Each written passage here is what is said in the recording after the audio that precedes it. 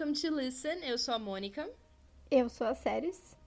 E hoje a gente vai jogar um livro-jogo chamado Na Trilha do Lobisomem, do Renato Silvestrini. Esse livro é de 2005, bem antiguinho, mas bem legal.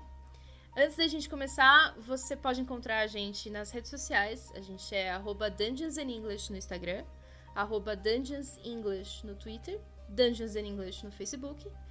Nosso site é dungeonsandenglish.com.br e você pode mandar e-mail pra gente pra hi@dungeonsandenglish.com.br, certo? Certo. Então vamos lá. Dou-lhe uma, dou-lhe duas, dou-lhe três. Vendido pro cavaleiro com a placa 26. Meus parabéns, o senhor adquiriu uma belíssima peça. Agora, dando prosseguimento ao leilão, temos aqui o lote 66, um belo medalhão de metal em formato de meia-lua.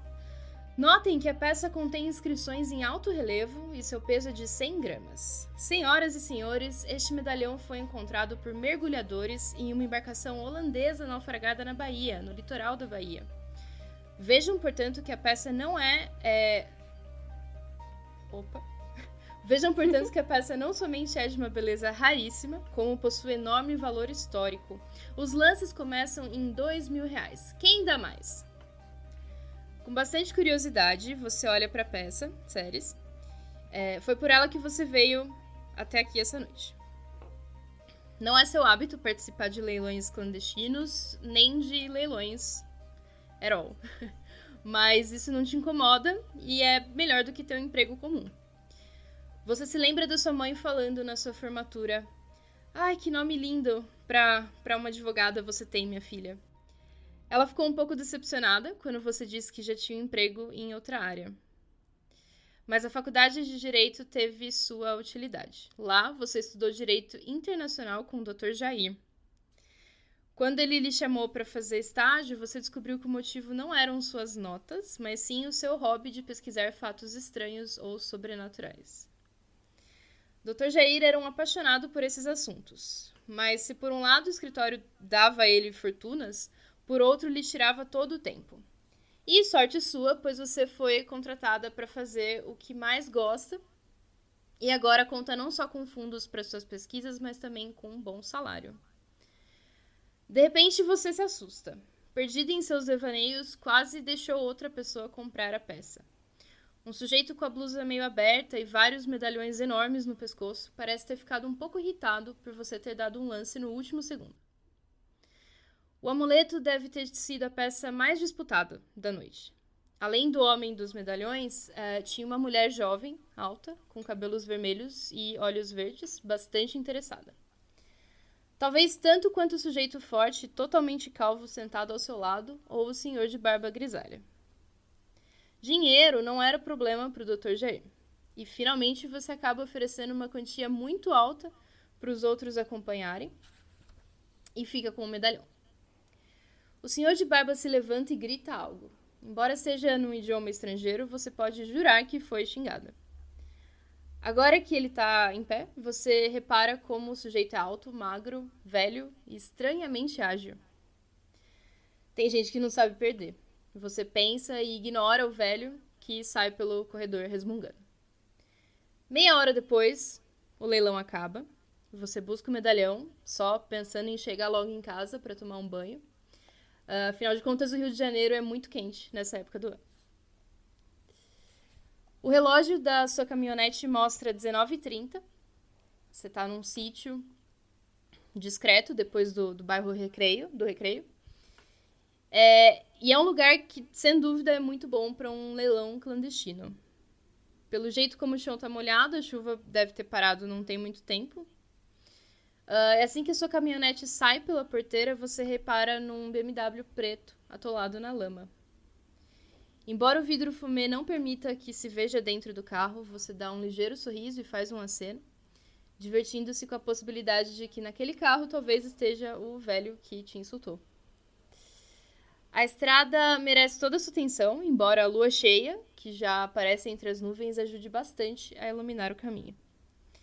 O medalhão está numa caixa, no banco do passageiro, e a curiosidade toma conta de você, e enquanto você dirige com uma mão, Com a outra, você abre a caixa.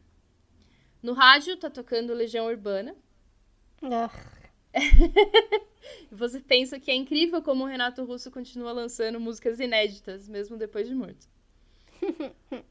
Olhando alternadamente para a estrada e para sua mão direita, você analisa o medalhão. Sem dúvida, ele é muito bonito, mas será que vale a pena a pequena fortuna que você pagou? Lentamente, a peça, que à primeira vista era fria, começa a esquentar rapidamente. Intrigada, você olha para o objeto, que agora está morno na sua mão, e de repente um vulto enorme atravessa a estrada. Ai, meu Deus! Usando seus reflexos, você tenta evitar o acidente.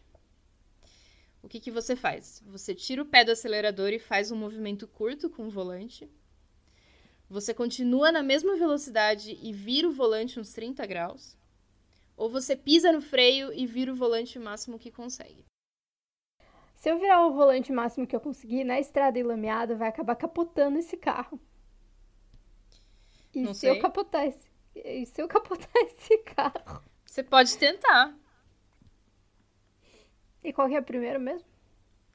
Tirar o pé do acelerador e fazer um movimento curto com o volante. Não, eu vou na última. Pisa no freio. Piso no freio e... porque é o reflexo, eu acho. Você se assusta e pisando no freio gira toda a direção, todo o volante, perdendo o controle do carro totalmente. Tudo parece estar girando por um segundo e no momento seguinte você está descendo um barranco a toda velocidade. Você se desespera sem saber o que fazer.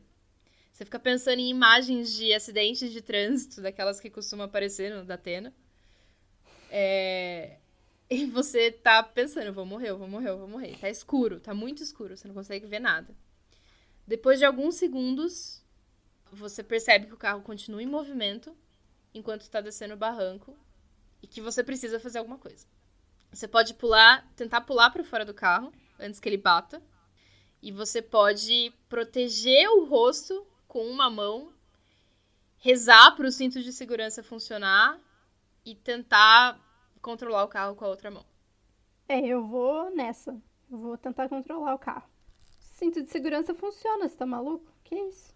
Soltar o cinto de segurança no meio de um acidente não lhe parece algo muito sensato a se fazer. E provavelmente o cinto nem ia funcionar, né? Se você tentasse soltar ele. Enquanto com uma das mãos você tenta evitar que o carro fique de lado no barranco e capote, a outra fica na frente do rosto para te proteger de cacos de vidro, algum galho, alguma coisa.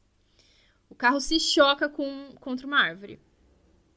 A batida é forte e tanto a sua cabeça quanto o seu tronco doem um pouco, mas parece que o cinto cumpriu sua função, pois você não se machucou muito sério. Você desce da caminhonete e ainda meio zonza por causa do acidente. Você escorrega no chão molhado e cai de cara na lama. Com as costas da mão, você limpa o barro do seu rosto. E não precisa entender muito de automóveis para ver que sua caminhonete está inutilizada. Você chuta o pneu pensando, porcaria de acidente. Queria poder colocar minhas mãos no responsável. Como que respondendo aos seus pensamentos, um uivo aterrorizante ao ouvido. Parece o uivo de um lobo. No entanto, é mais grosso e muito alto. Tipo o Lupin se transformando em lobisomem. É o que eu tô imaginando.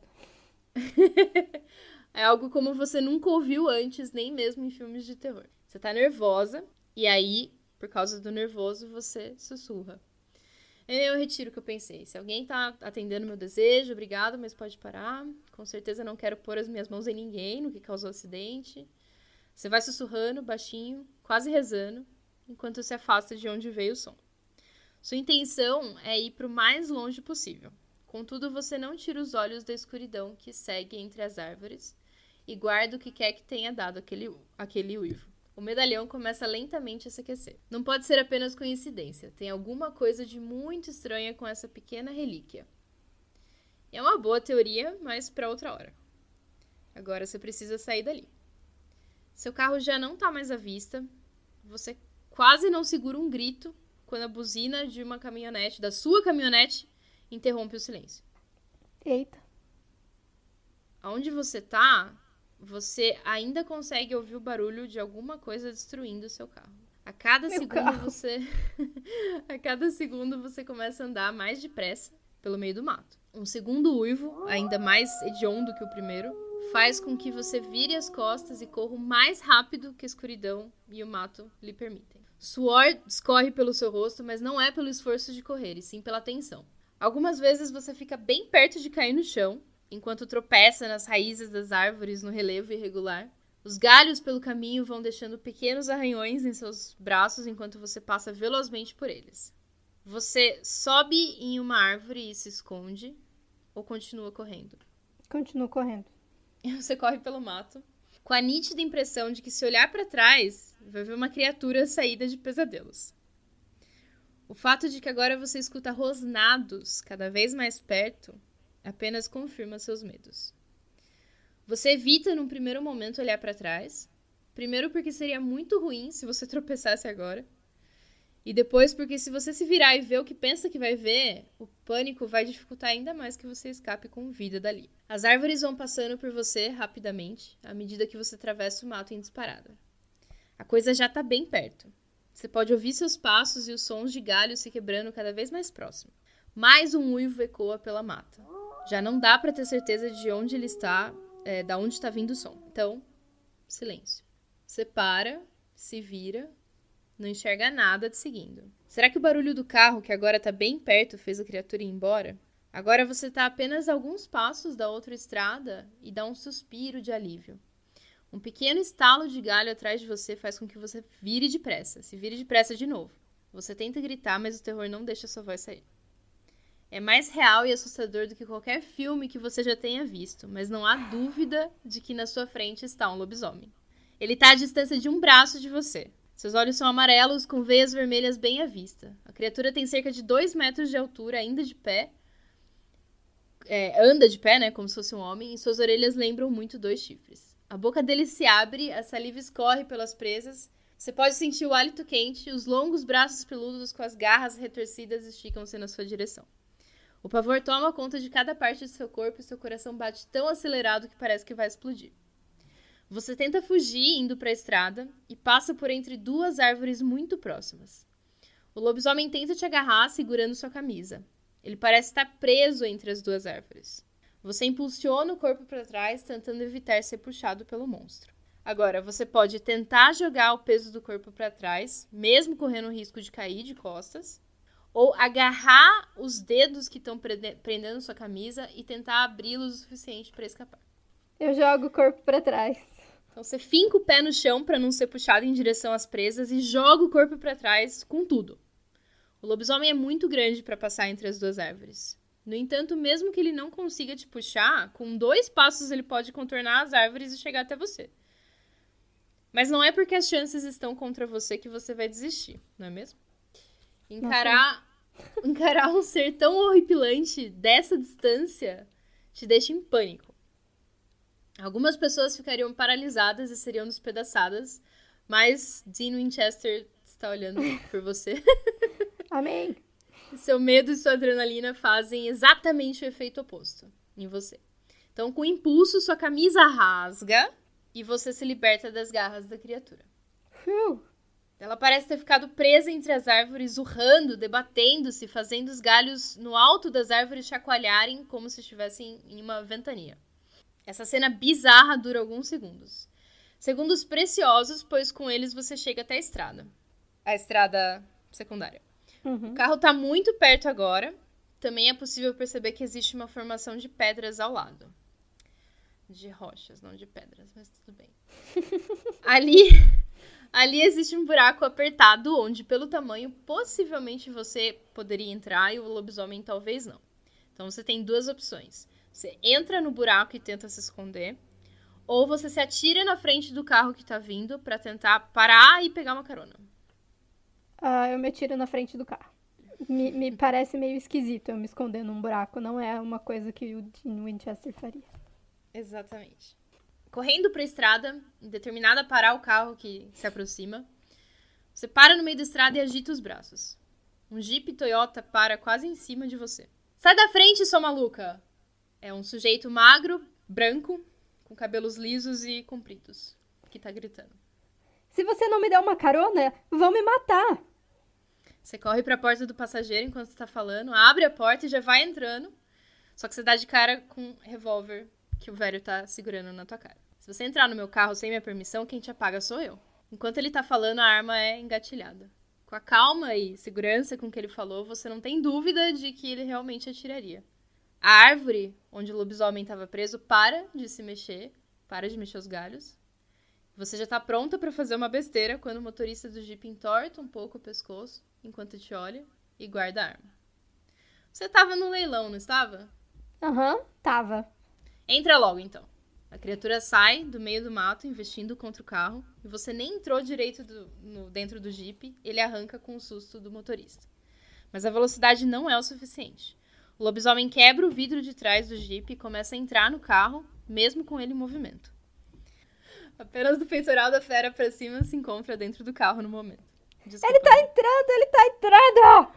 Ouvindo seu aviso e o rosnar da criatura, o motorista saca o revólver e, dirigindo com apenas uma mão, aponta a arma pra trás e descarrega todos os 6 tiros. Nem todos acertam, mas é o suficiente pra, junto com o chacoalhar do Jeep, derrubar o lobisomem. Você olha a estrada esperando ver o vulto estendido no chão, mas o que você enxerga, graças à luz da lua cheia, é o lobisomem começando a se levantar. Quando vocês fazem uma curva na estrada, já não é possível ver a criatura, mas vocês escutam um uivo que faz seus corações gelarem. Que diabos era aquilo? Eu não acredito ainda no que eu acabei de ver, mas era um lobisomem.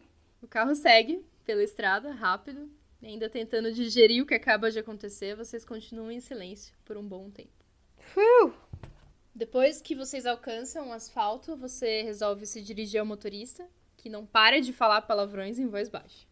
Nossa, meu ouvido não é pinico. Mas obrigada, antes de mais nada. Mas por que você mudou de ideia e me deixou entrar no carro? Você tá tentando parecer bem educada, né? Ainda que consegue ver a arma. Meu ouvido não é pinico. Consegue ver a arma na cintura do dono do carro, né? Você espera que ele não tenha ouvido você falar isso. Porque se você gasta um bom dinheiro num leilão clandestino, é um cliente em potencial. Ele parece meio atordoado enquanto tá falando, mas já se recompõe e estica a mão pra você. Diego Rezende, prazer. Eu achei que eu ia morrer. Eu também achei. Depois de hoje, vou passar a dormir agarrado num rifle. O que você vende? Artigos não convencionais. Você me diz o que quer e eu dou um jeito de conseguir por um preço. Quanto menos convencional, mais caro. Ele te entrega um cartão e depois continua. Se bem que do que você precisa é uma estaca de madeira. Estaca de madeira é pra vampiro. Pra lobisomem, o negócio é prata. Prata. Nunca viu Supernatural. E funciona mesmo isso aí? No Supernatural funciona. Mas eu nunca achei que existisse um de verdade. Sei lá se funcionaria. Bom, em todo caso, se você quiser, aí me liga. Posso dar um jeito de mandar fazer balas de prata pra você. Depois de fazer uns cálculos em voz baixa, ele continua. Eu posso até te dar um desconto na arma se as balas saírem muito caro. A arma? Claro, você vai jogar as balas naquilo com as mãos? Ele responde como se tivesse feito a pergunta mais idiota do mundo. Se depender de mim, eu nunca mais quero ver aquilo. Eu entendo você. Mas é melhor se prevenir do que remediar. Guarda meu cartão, me liga se quiser andar mais protegida. E vê se não dá esse número de celular pra ninguém. E, hein, onde eu te deixo? Pode ser Ipanema? Pode não, que eu não sou táxi. Te deixo na Barra e de lá você se vira. Tá.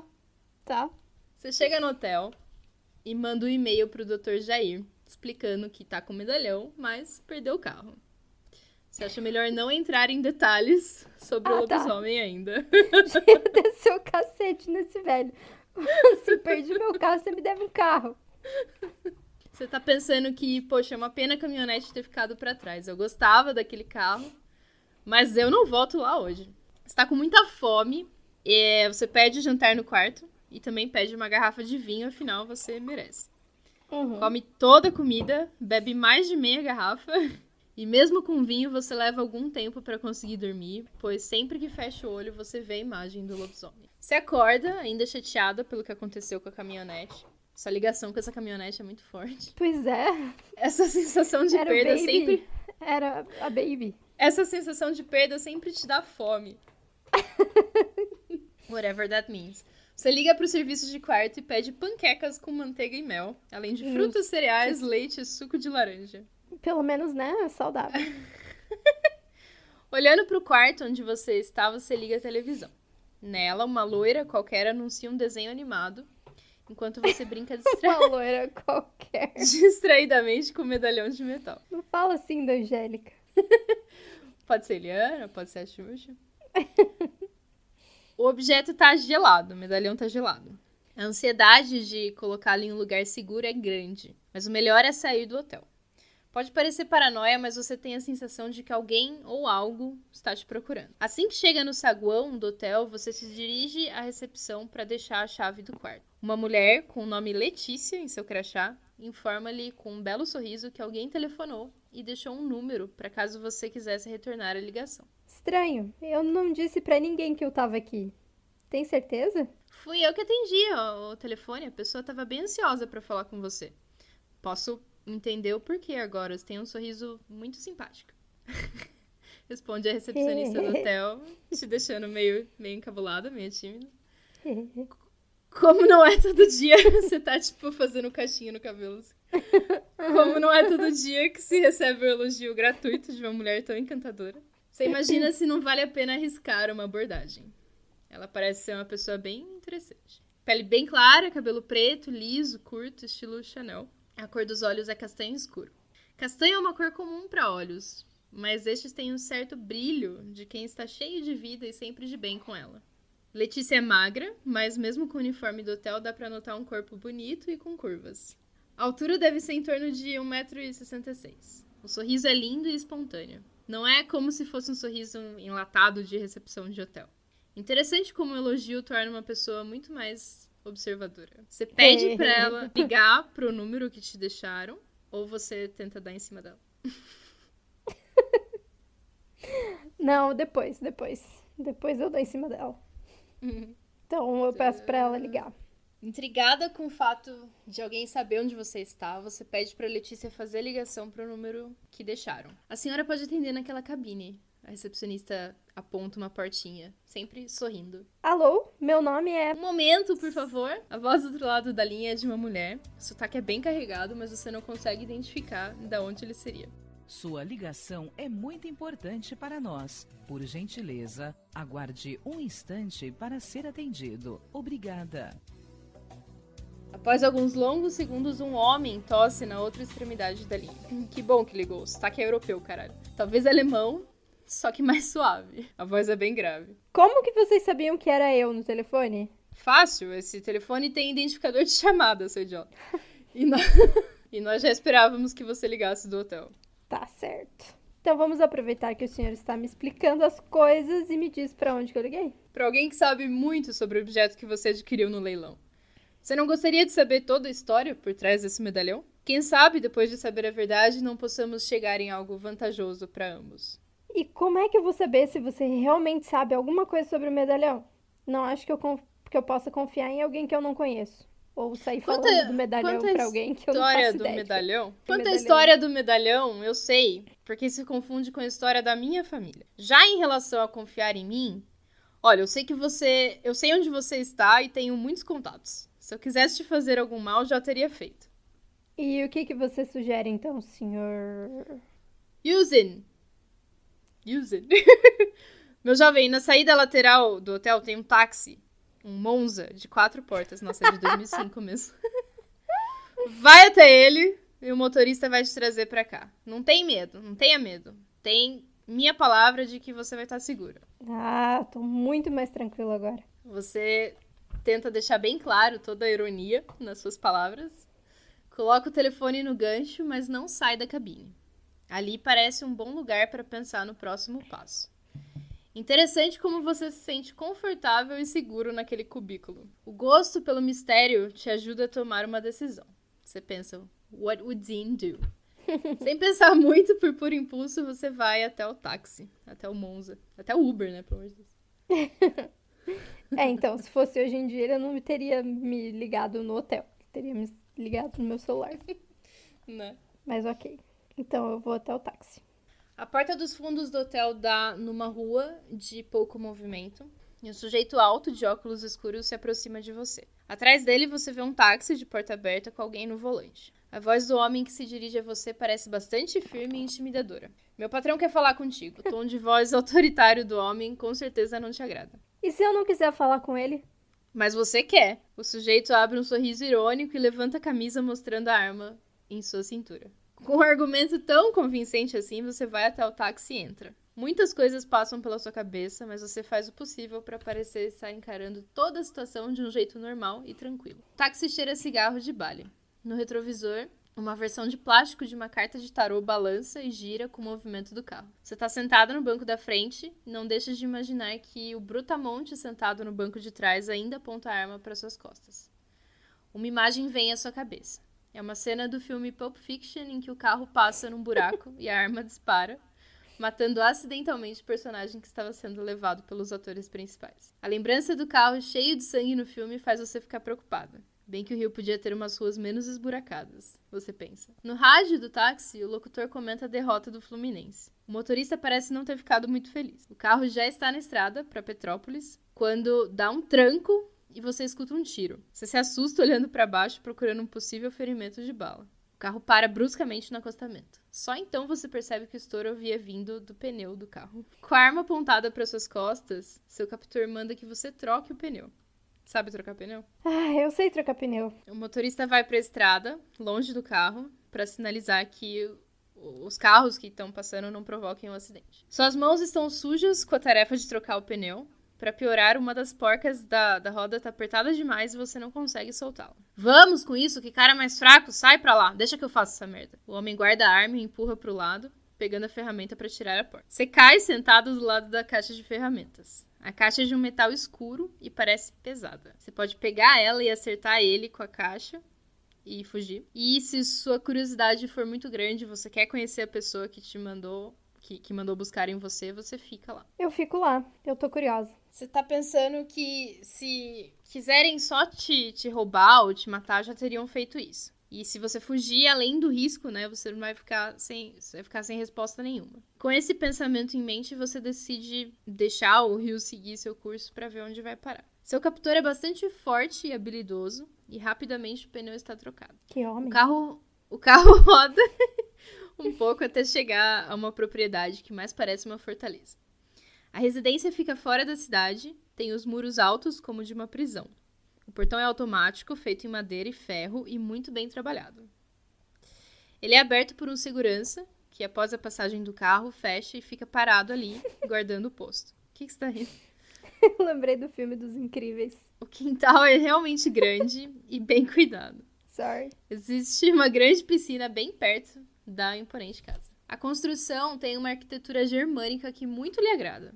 Lembra um enorme chalé. Todos descem do carro e caminham pela beira da piscina em direção à casa. A água parece convidativa, pois o sol está forte e faz muito calor, afinal você está no Rio de Janeiro. De dentro da piscina sai uma garota de uns 17 anos. Ela é muito bonita e em pouco tempo, pelos seus cálculos, deverá se tornar uma linda mulher. A visão do local e da menina lhe deixa mais relaxada.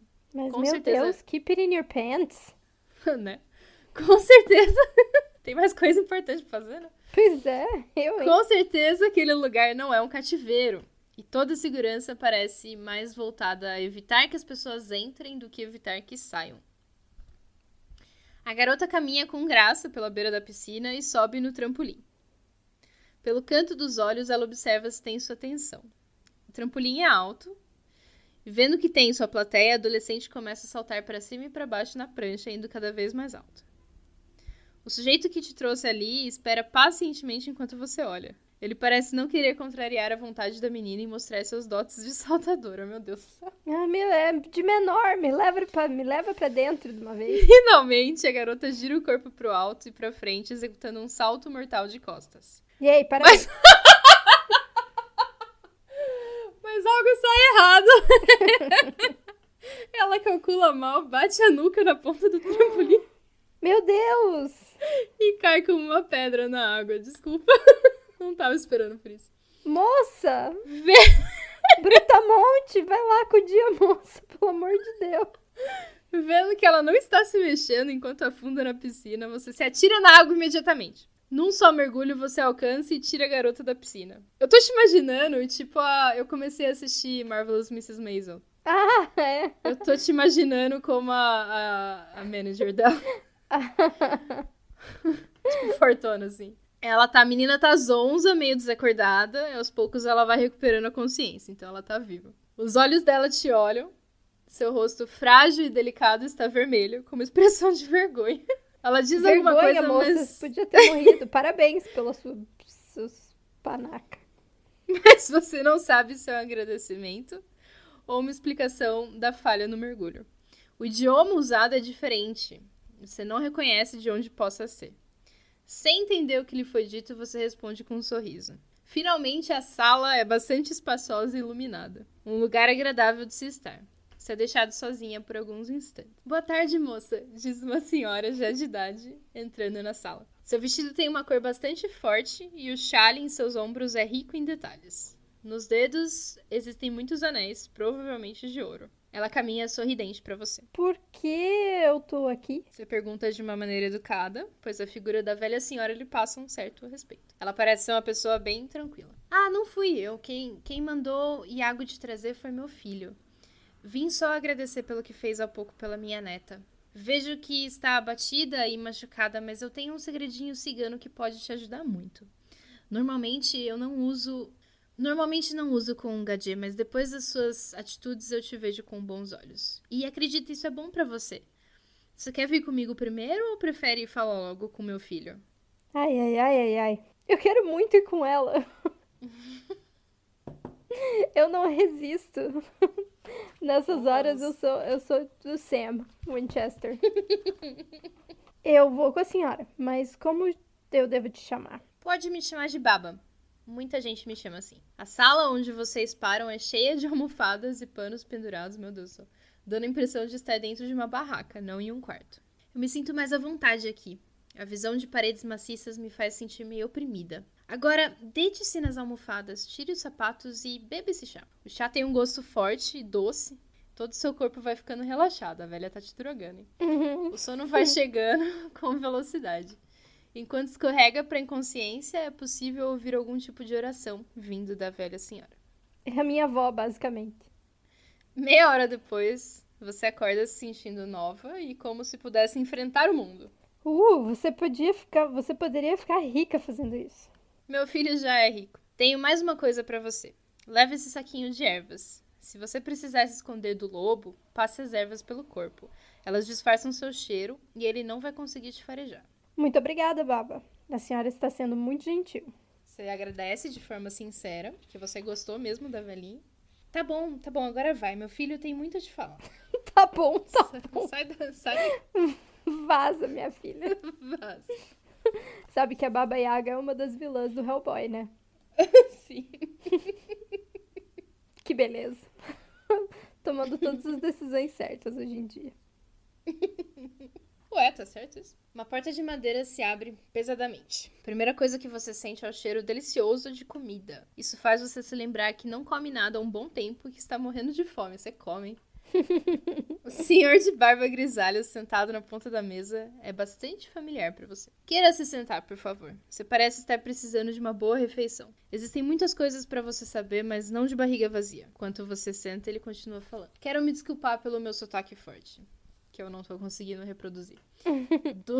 Dos 8 idiomas que falo fluentemente, o português não tem sido mais usado. Quero agradecer também pelo que fez há pouco pela minha pequena zingara. A carne de carneiro e as batatas estavam extremamente saborosas. Somente após algumas garfadas foi possível prestar mais atenção ao homem sentado ao seu lado. O senhor não me é estranho, senhor... Yuzin. Bem, senhor Yuzin. Não foi o senhor que me xingou em outra língua no fim do leilão? Era eu no leilão, sim, sem dúvida. Mas quanto ao xingamento, há um equívoco. A língua usada era húngaro. Meu idioma de origem. O que foi dito não foi um insulto, mas uma oração de proteção, para afastar Bang do seu caminho. Como pode ver, eu sou um cigano, mas muito bem sucedido na vida. Acredite, se eu quisesse, poderia ter arrematado o medalhão. Era o que eu teria feito se as coisas não tomassem um outro rumo. Que outro rumo? Olhando agora, de barriga cheia, era difícil acreditar que o simpático senhor de camisa de seda vermelha na sua frente era o mesmo senhor engravatado e mal-humorado do dia do leilão. Você pode não ter reparado, mas minha mãe estava presente comigo naquele leilão. Ela é abençoada com o dom de ver coisas que outros não podem ver. Após eu ter feito o primeiro lance, ela me falou: Yuzin, tive uma visão. Se obtiver o medalhão através da força do dinheiro ou da força física, sua morte será certa e a desgraça cairá sobre nós. O medalhão deve ser dado a você e dessa maneira voltar aos seus verdadeiros donos. Achei que a Era dos Lobos havia acabado, que a maldição de Bang havia acabado. Mas sinto um lobo aqui nessa sala. A experiência me ensinou a confiar nas previsões dessa cigana anciã. Por isso eu não fiz mais lances. Por isso também fiz uma oração de proteção pra você. Obrigada. De nada. Quer dizer, então, que tem uma pessoa que vira lobisomem aqui no Rio e tá atrás de mim. E quem é esse Bang? Você não tá acreditando que você tá levando aquela conversa a sério, mas algo te diz que tudo aquilo é bem real. Não culpe o amaldiçoado, apenas a maldição. Pobre Bang. Tome. Leia esses papéis. Creio que uma moça culta como você vai entender o que eles querem dizer. Depois a gente pode voltar a conversar. Vou deixá-la sós agora. Quero ver como está minha pequena Zingara. Sozinha na sala, você limpa a boca no guardanapo e vai até os papéis deixados.